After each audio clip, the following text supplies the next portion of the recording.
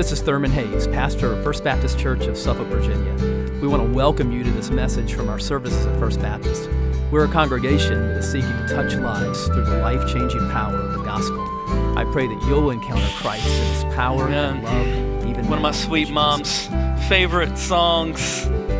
She used to look at me and say, "Trust and obey." That sums up so much of the Christian life, right? Trust and obey. You do those two things, you'll hit the mark. So, we are in a series called Upper Room. If you're new here, I know it's been kind of hit and miss. A lot of you have been sick, had some weather issues and everything too. But we started at the beginning of the year this new series on John 13 through 17. It's what scholars call the Upper Room Discourse, where Jesus gathers with his disciples the night before the cross, and what we see there is just some of the most beautiful, richest teaching of our Lord. And so we have walked through chapter 13, and so we are going to begin chapter 14 today, and we're going to look at the first part of that, look at verses 1 through 14 of John 14. So if you will take your copy of God's Word and follow along as I read. We're talking today about Jesus' words for troubled hearts. Words for troubled hearts. Jesus says, "Don't let your heart be troubled. Believe in God, believe also in me. In my Father's house are many rooms. If it were not so, would I have told you that I am going to prepare a place for you? And if I go away and prepare a place for you, I will come again and take you to myself, so that where I am, you may be also. You know the way to where I'm going." "Lord," Thomas said, "we don't know where you are going. How can we know the way?" Jesus told him, "I am the way, the truth, and the life. No one comes to the Father except through me. If you know me, you will also know my Father. From now on, you do know him and have seen him." "Lord," said Philip, "show us the Father, and that's enough for us."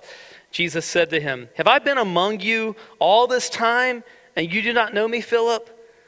The one who has seen me has seen the Father. How can you say, 'Show us the Father'? Don't you believe that I am in the Father and the Father is in me? The words I speak to you, I do not speak on my own. The Father who lives in me does his works. Believe me that I am in the Father and the Father is in me. Otherwise, believe because of the works themselves. Truly, I tell you, the one who believes in me will also do the works that I do. And he will do even greater works than these, because I am going to the Father. Whatever you ask in my name, I will do it, so that the Father may be glorified in the Son. If you ask me anything in my name, I will do it." Let's pray. Father, we thank you for these words of Jesus. Our hearts are sometimes troubled, filled with turmoil, care, sadness, grief, uncertainty, not knowing which way to go. And you speak into our troubled hearts with the words that we need. And so we pray that you would take your word now and that you would speak through it by the power of your Spirit. Wherever we are in our lives right now, whatever needs are represented in this room or in rooms beyond this room for people who are watching, would you speak to our hearts now, we pray, for your glory's sake. It's in the name of Jesus that we pray. Amen. You know, in almost 30 years as a pastor, in observing people, observing our culture, there has never been a time in 3 decades when I have seen people as troubled as they are today in our world.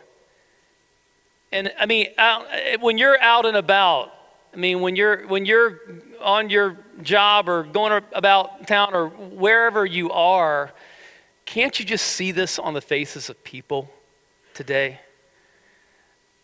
Burdened, carrying all kinds of weight around, just anxious care. You can see it written all over them. And sometimes that takes the form of just sadness or weariness or resignation. Sometimes it comes out as anger. But people in our world are troubled. Jesus speaks words to our troubled hearts in this text. What words do we see here? First of all, in verse 1, Jesus says, trust me. Trust me. Let's look at verse 1 together. He says, don't let your hearts be troubled. Believe in God, believe also in me. Jesus says, don't let your heart be troubled. Why does he say that? Because their hearts are troubled. Because what are the things that Jesus just said in chapter 13 that we saw? These guys have just heard that one of their own closest friends, someone that they had basically lived with for the past 3 years, was going to betray Jesus. And in fact, Judas has already gotten up and left the room. Jesus has just told them that some kind of a separation, it was coming from him. He says, where I'm going, you cannot come. He's just told Peter that Peter was going to deny him that very night. And so the atmosphere in the room at this point is like this toxic stew of turmoil and trouble. Their hearts are deeply troubled. And it is at this moment that Jesus says, don't let your hearts be troubled. But he doesn't just say, don't let your hearts be troubled. He gives us the antidote to the troubled heart. And that's a trusting heart. He says, don't let your heart be troubled. Believe in God. Believe also in me. Trust. Trust in God. Trust also in me. Trust here. Believe is not just sort of like believing intellectually stuff about Jesus. It's trusting in Jesus. It's giving your life to him, placing your life in his hands, relying completely on him. Trust in God. Trust also in me. Because it's the trust that is the antidote to the troubled heart. And it's when we lean upon the Lord and we trust him that our trouble is replaced with joy and peace. Paul says in Romans 15 and verse 13, may the God of hope fill you with all joy and peace as you trust in him, so that you may overflow with hope by the power of the Holy Spirit. And listen, think about it. Your greatest need in life has already been taken care of. That's forgiveness, rescue from your sins, salvation. As we just sung about earlier, and not I, but Christ. It's been taken care of. You're forgiven. You've been adopted by God as his own beloved son or daughter. You're living in that grace.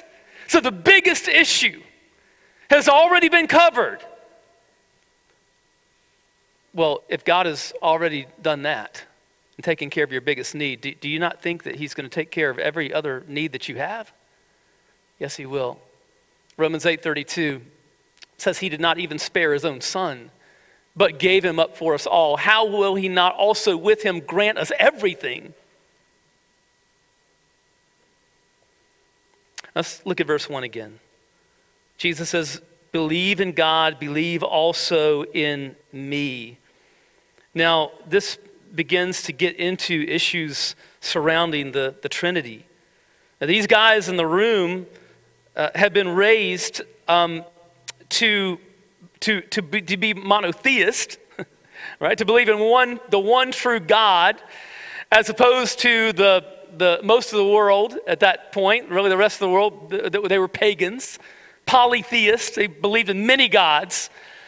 But as Jews, they had been raised to be monotheists, to believe in the one true and living God. But at this point, they're just beginning to learn what it means to be Trinitarian monotheist. And Jesus is saying here, you've been raised to trust in God. I want you to trust also in me. So Jesus here is putting himself on the level with God as the proper object of faith. How can he do that? Because he is God. T.A. Carson says this: a man who is only a man is not deserving of such trust and must in time disappoint it. A man who is also God not only deserves such trust, but cannot possibly betray it. Jesus says, believe in God, believe also in me. And so Jesus is God and yet distinct from the Father. Now, we see this in the very first verse of the Gospel of John, where it says, in the beginning was the Word, and the Word was with God, and the Word was God. And so Jesus is both with God and was God. How can that be? It's because God is triune. Our own confession of faith as Southern Baptists and the Baptist Faith and Message says this: the eternal triune God reveals himself to us as Father, Son, and Holy Spirit with distinct personal attributes, but without division of nature, essence, or being. You notice when Wilson baptized Ryan earlier, and every time we baptize here, we baptize with the formula that Jesus gave us in Matthew 28, when he says, go and make disciples, baptizing them in the name of the Father, Son, and Holy Spirit. So Wilson said to Ryan, I baptize you in the name of the Father, Son, and Holy Spirit. He did not say, I baptize you in the names of the Father, Son, and Holy Spirit. But in the name, one God, three persons. And there's complexity in the Trinity, but it's so important that we understand it, because it's right at the heart of our faith, which is why things like the Nicene Creed are so important, because they serve as guardrails to keep us on track with healthy biblical orthodoxy, the Trinity. Jesus says, trust me. There's a second word here to us, and it's this: here's why you can trust me. He not only says, trust me, he says, here's why you can trust me. We see that in verses 2 and 3. Jesus says, in my Father's house are many rooms. If it were not so, would I have told you that I am going to prepare a place for you? If I go away and prepare a place for you, I will come again and take you to myself, so that where I am, you may be also. So a big issue that Jesus is having to deal with as he ministers to their troubled hearts is that they're troubled about the impending separation from him physically. Because what has Jesus just said to them? Turn back to chapter 13. Let's look there in verse 33. Jesus has said, little children, I am with you a little while longer. You will look for me, and just as I told the Jews, so now I tell you, where I am going, you cannot come. Again in verse 36, Lord, Simon Peter said to him, where are you going? Jesus answered, where I am going, you cannot follow me now, but you will follow later. So a change is coming. We don't deal well with change. Then or now. This was a big change. Jesus was going to die on the cross the next day, and things were going to be different. And he's talked about this separation that is coming. Now, that separation is answered basically in three ways. First of all, there's going to be a resurrection. And so Jesus is going to be raised, and so Jesus is going to be with them again physically after the resurrection, but only for a period of time. It's going to ascend. But then what happens? The day of Pentecost, Holy Spirit is poured out. So that's the second part of the answer here. No, Jesus is not going to be physically present with them, but his Spirit is going to be poured out. But then there's a third thing. Jesus is coming again to take us to himself, which is what he's talking about here in verses 2 and 3.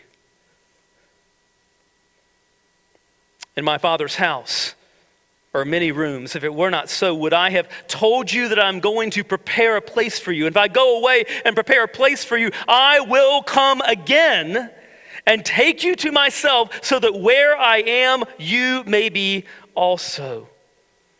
Jesus is saying here that your ultimate future is not in this fallen, sinful, broken world. That's not home, which is why we can never be quite satisfied here and now, because we're not home yet. C.S. Lewis says in Mere Christianity, if I find in myself a desire which no experience in this world can satisfy, the most probable explanation is that I was made for another world. You were made for another world, which is why we never feel totally at home in this one. You're not home yet, but you're gonna be. You're gonna be.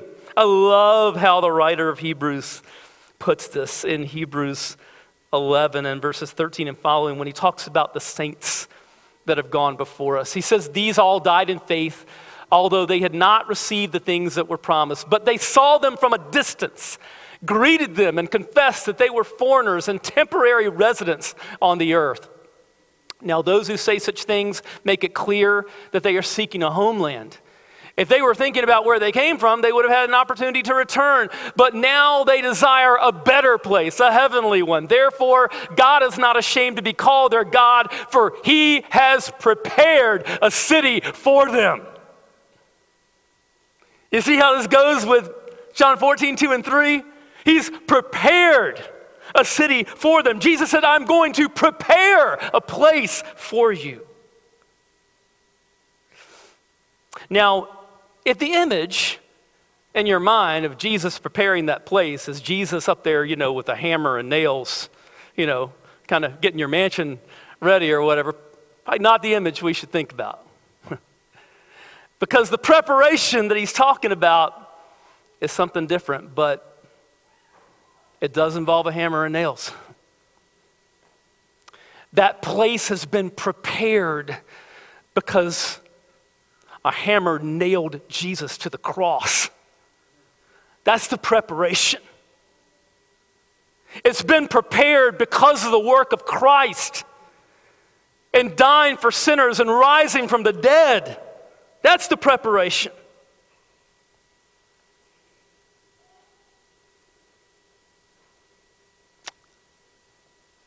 And he's made our home ready, which is why we never quite feel at home here, because even the best things in this life are only just like fleeting shadows of what's to come.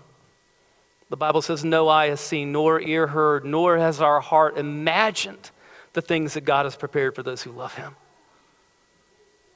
Jonathan Edwards put it so beautifully. The enjoyment of God is the only happiness with which our souls can be satisfied. To go to heaven fully to enjoy God is infinitely better than the most pleasant accommodations here. Fathers and mothers, husbands, wives, or children, or the company of earthly friends are but shadows, but God is the substance. These are but scattered beams, but God is the sun.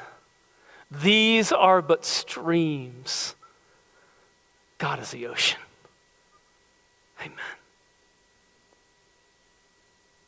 There's a third word here that Jesus speaks to us, and it's about the path to heaven.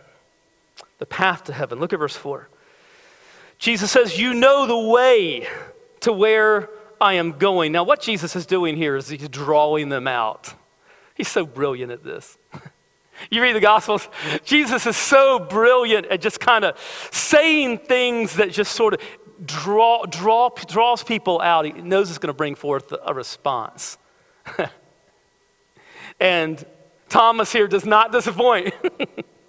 Thomas says in verse 5, Lord, we don't know where you're going. How can we know the way? Now, Thomas's bewildered question is what's on all of their minds. And now what Jesus is going to do is he's just going to totally shift their paradigm.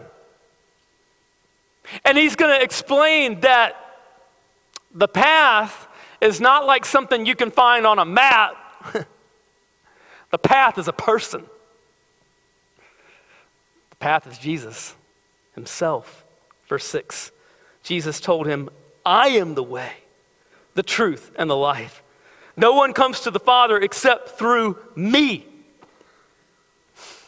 We had some IMB trustee meetings in Richmond this week, and we were in a hotel, and some of our meetings were there in this hotel. It's one of these hotels with like a lot of different meeting rooms and lots of hallways, just like a labyrinth. And I was rushing to make a meeting.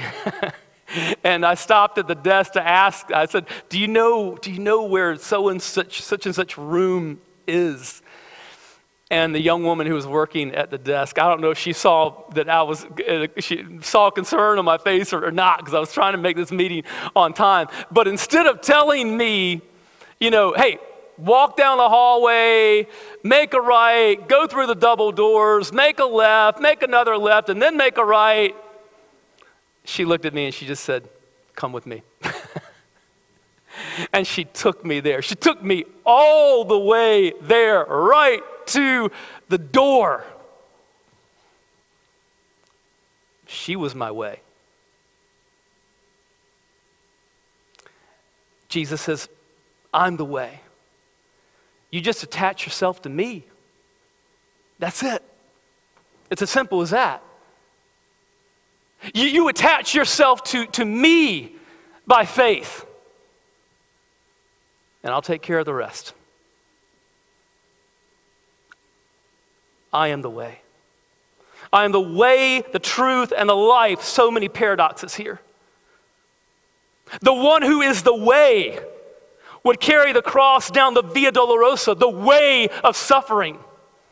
And he becomes our way because he took that way. The one who was condemned by lying witnesses is truth incarnate. The one who is the resurrection and the life lays down his life that we might have life.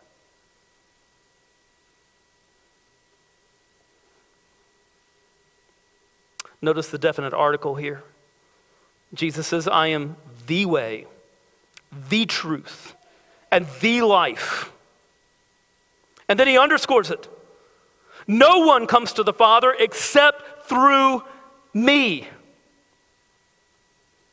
Acts 4 and verse 12 says there is salvation in no one else, for there is no other name under heaven given to people by which we must be saved. Only through Jesus. There used to be, back in the late 60s or early 70s, during the Jesus movement, young people were coming to Christ in a great revival, but they would raise their index finger high. We see that today. We see it in sports. Usually I'm number one. But back during the Jesus movement, it meant one way. One way. There's only one way. Jesus says, I am the way, the truth, and the life. No one comes to the Father except through me. And people say, how dare you say that? I didn't say that. Jesus said that. Jesus says that. And see, here's the deal. Everybody's invited to this party. Everybody's invited. But there's only one way. There's only one door. That's because there's only one Savior. You try to find somebody else who lived the perfect sinless life that we could never live, and then atoned for sins upon the cross, and then rose from the dead. Find another Savior like that. Well, good luck with that. There's only one. One way. He's the path to heaven. Fourth, Jesus talks about power from heaven. The power from heaven.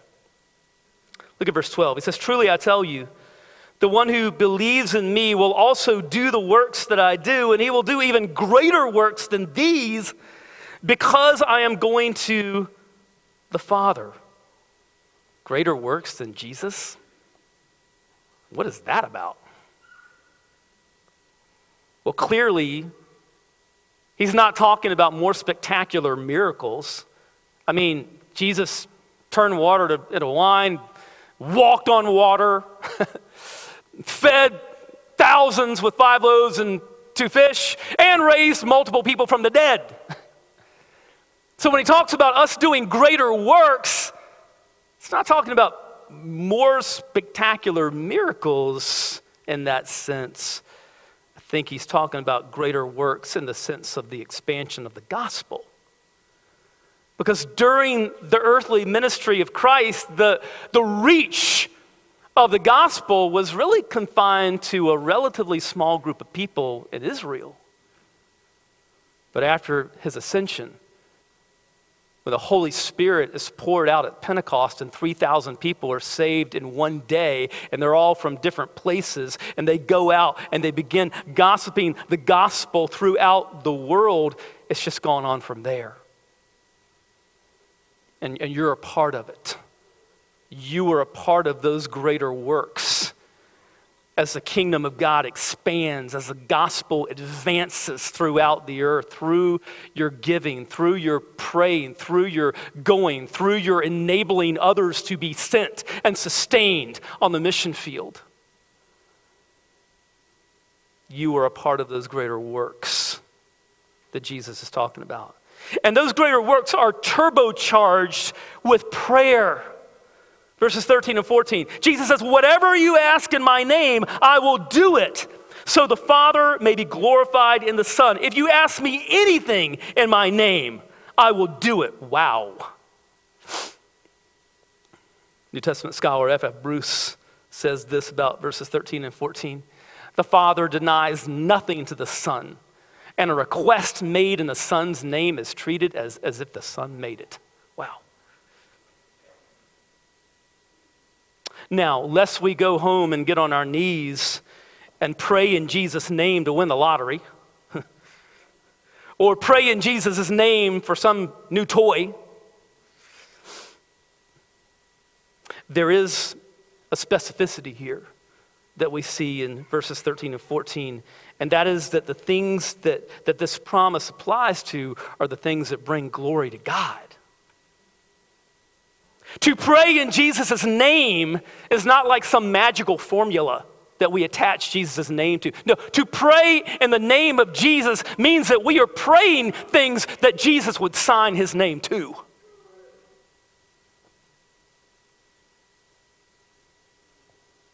But I don't want us to go soft on the audacity of what we see here in verses 13 and 14. Because I suspect that most of you are like me, and that is the temptation is to not pray boldly enough. We should not go soft on the boldness, the largeness of what this is saying about prayer.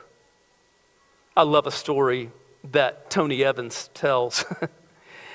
Tony Evans talks about being at a crusade in Columbia, South Carolina, And they were meeting at the football stadium for the University of South Carolina. And so thousands of people had gathered for this meeting. But the weather reports indicated that a serious storm was to hit at about the exact same time that the meeting was to begin.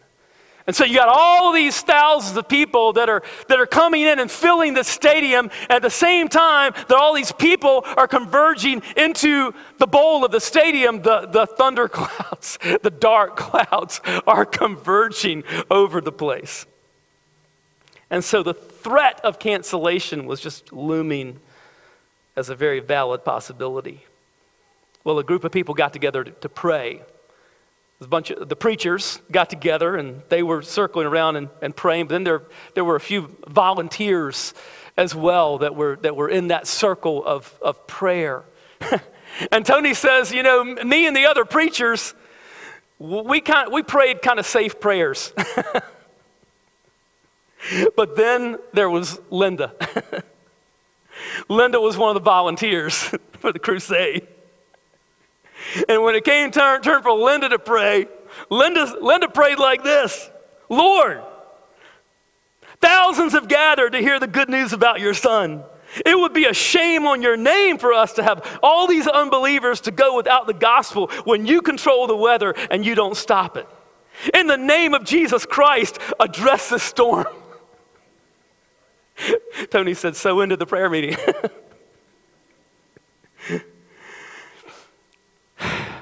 And then Tony said this.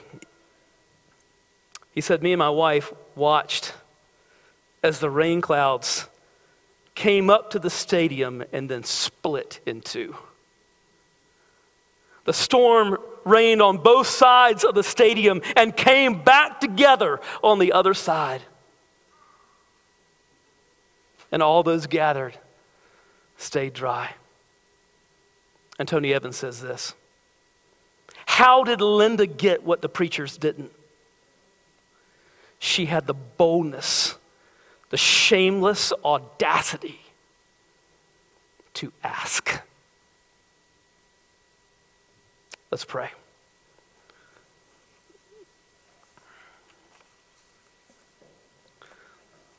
Let's take a few moments and just talk to the Lord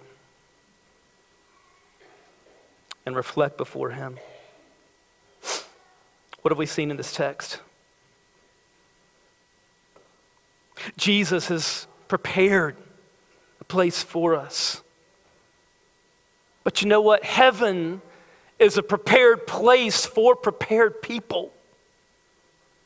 Are you prepared for heaven? Do you know Jesus personally? Have you turned to Him in repentance and faith and given your life to Him?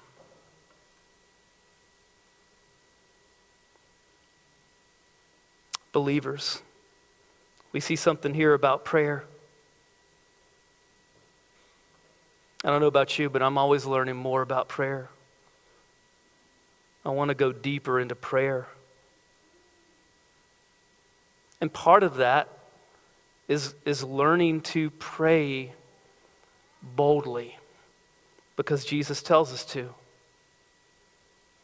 John Newton, who wrote Amazing Grace, once said this: thou art coming to a king. Large petitions with thee bring.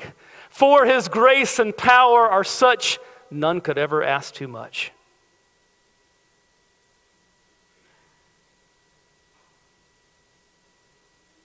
Maybe the Spirit of God is saying to you, I want to take you deeper into your prayer life this year, into a praying life. And part of that is learning to pray with that kind of boldness and audacity that Linda had. And then think about this, Christians. We are going to walk out of these doors in just a few moments into a very, very troubled world. Our journey this week, wherever we are, work, school, neighbors, circles of people that we're around, is going to take us into proximity to people who are deeply, deeply troubled. You know what one of the most amazing things is about this text? We didn't talk about it in the message, but it's the fact that Jesus is getting ready to face the cross the very next day, and yet who is he concerned about? He's concerned about them. He's the one facing the cross, but he's concerned about his guys. He's concerned about their troubled hearts and helping them. And so often the way that we can deal with our own hearts when they're troubled is to take our attention away from ourselves, to look away from ourselves, to look up to God in faith, trust him, but also to look out to our neighbors in love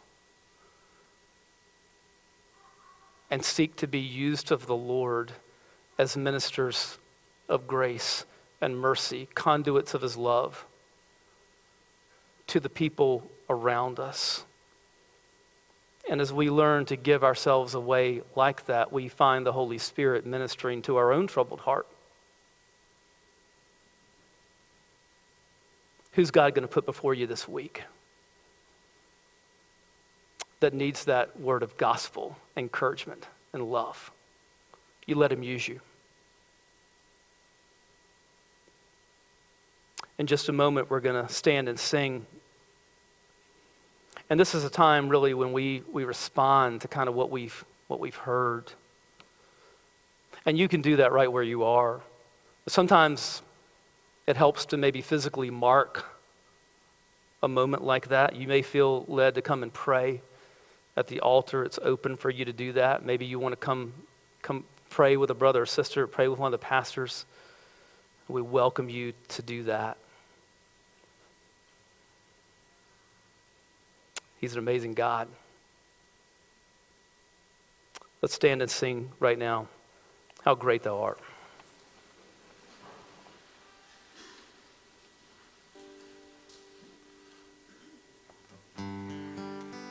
O Lord my God, when I in awesome wonder consider all the worlds thy hands have made, I see the stars, I hear the rolling thunder, thy power throughout the universe displayed. Then sings my soul, my Savior God to me, how great thou art, how great thou art. Then sings my soul, my Savior God to thee, how great thou art, how great thou art. And when I think that God his Son not sparing sent him to die, I scarce can take it in, that on the cross my burdens gladly bearing, he bled and died to take away my sin. Then sings my soul, my Savior God to thee, how great thou art, how great thou art. Then sings my soul, my Savior God to thee, how great thou art, how great thou art. Christ shall come with shout of acclamation and take me home. What joy shall fill my heart? Then I shall bow in humble adoration and there proclaim, my God, how great thou art. Then sings my soul, my Savior God, to thee. How great thou art. Oh, how great thou art. Then sings my soul, my Savior God, to thee. How great thou art. How great thou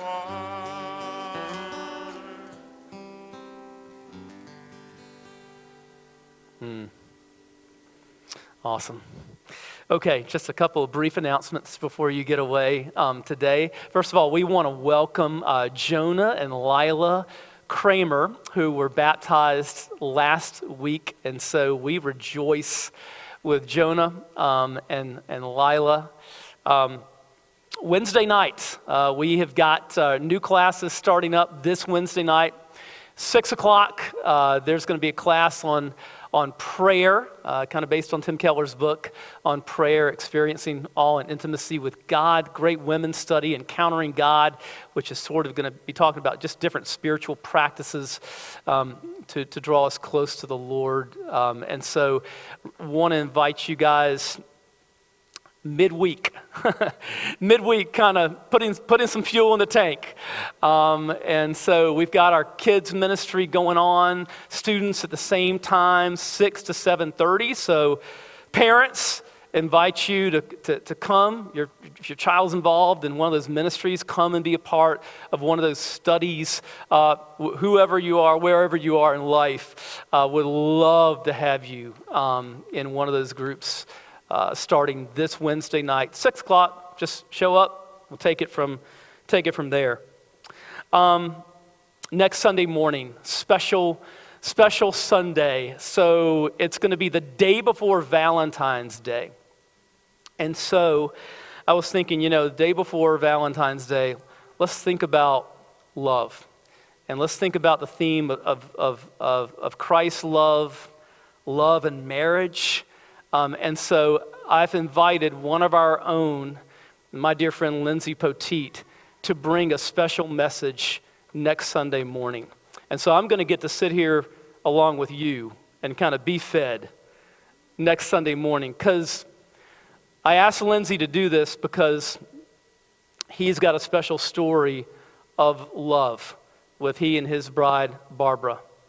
And so Lindsay's going to be sharing kind of out of the overflow of that from God's Word, kind of integrating their story into that. And their story has been such an incredible encouragement to me personally, and I just knew it would be a blessing to our church. And so I've invited Lindsay to bring that message next Sunday morning. It's going to be great. Be here, bring some friends next Sunday. Okay, right now, Discovering FBC, if you are here, just want to take part in our luncheon, we'll be right up here at the front. We'll tell you exactly where to go, but you are invited to come if you're thinking about membership in our church. We're going forth right now into a world that needs Christ. I hope you've been blessed by this message. Christ is the answer for every need, now and for all eternity. As someone once said, Jesus plus nothing equals everything, and everything minus Jesus equals nothing. Have you trusted in Jesus as your Savior? If not, why not now? His arms are open wide to receive you. It may help to pray a prayer like this. Father, I know that you are holy and that I have sinned and fallen short of your glory. I know that you are a righteous God who must punish sin, but I believe that your Son Jesus took my punishment for me, died in my place, and rose from the dead so that I could have eternal life. right now, I turn to Jesus and trust in his finished work for me. In his name I pray, amen. You know, the Bible says this in John 1:12, to all who did receive him, who believed in his name, he gave the right to become children of God. And that means that if you've received Christ, God has adopted you as his beloved child, his very own son or daughter. Just imagine it. Almighty God, the Lord of this universe, the one who possesses all authority in heaven and earth, is now your loving Father, and you are his child. You say, I love him. How can I honor God with the rest of my life? Well, when you love someone, you want to spend time with them. We get to know God through his word, through prayer, and through his people. I would encourage you to pick up a copy of the Bible and begin to read it. Begin to pour out your heart to him in prayer. And find a church family where the Bible is preached, where Christ is exalted, and where his love is flowing. If you're local, I want to invite you to the church I pastor, First Baptist Church of Suffolk, Virginia.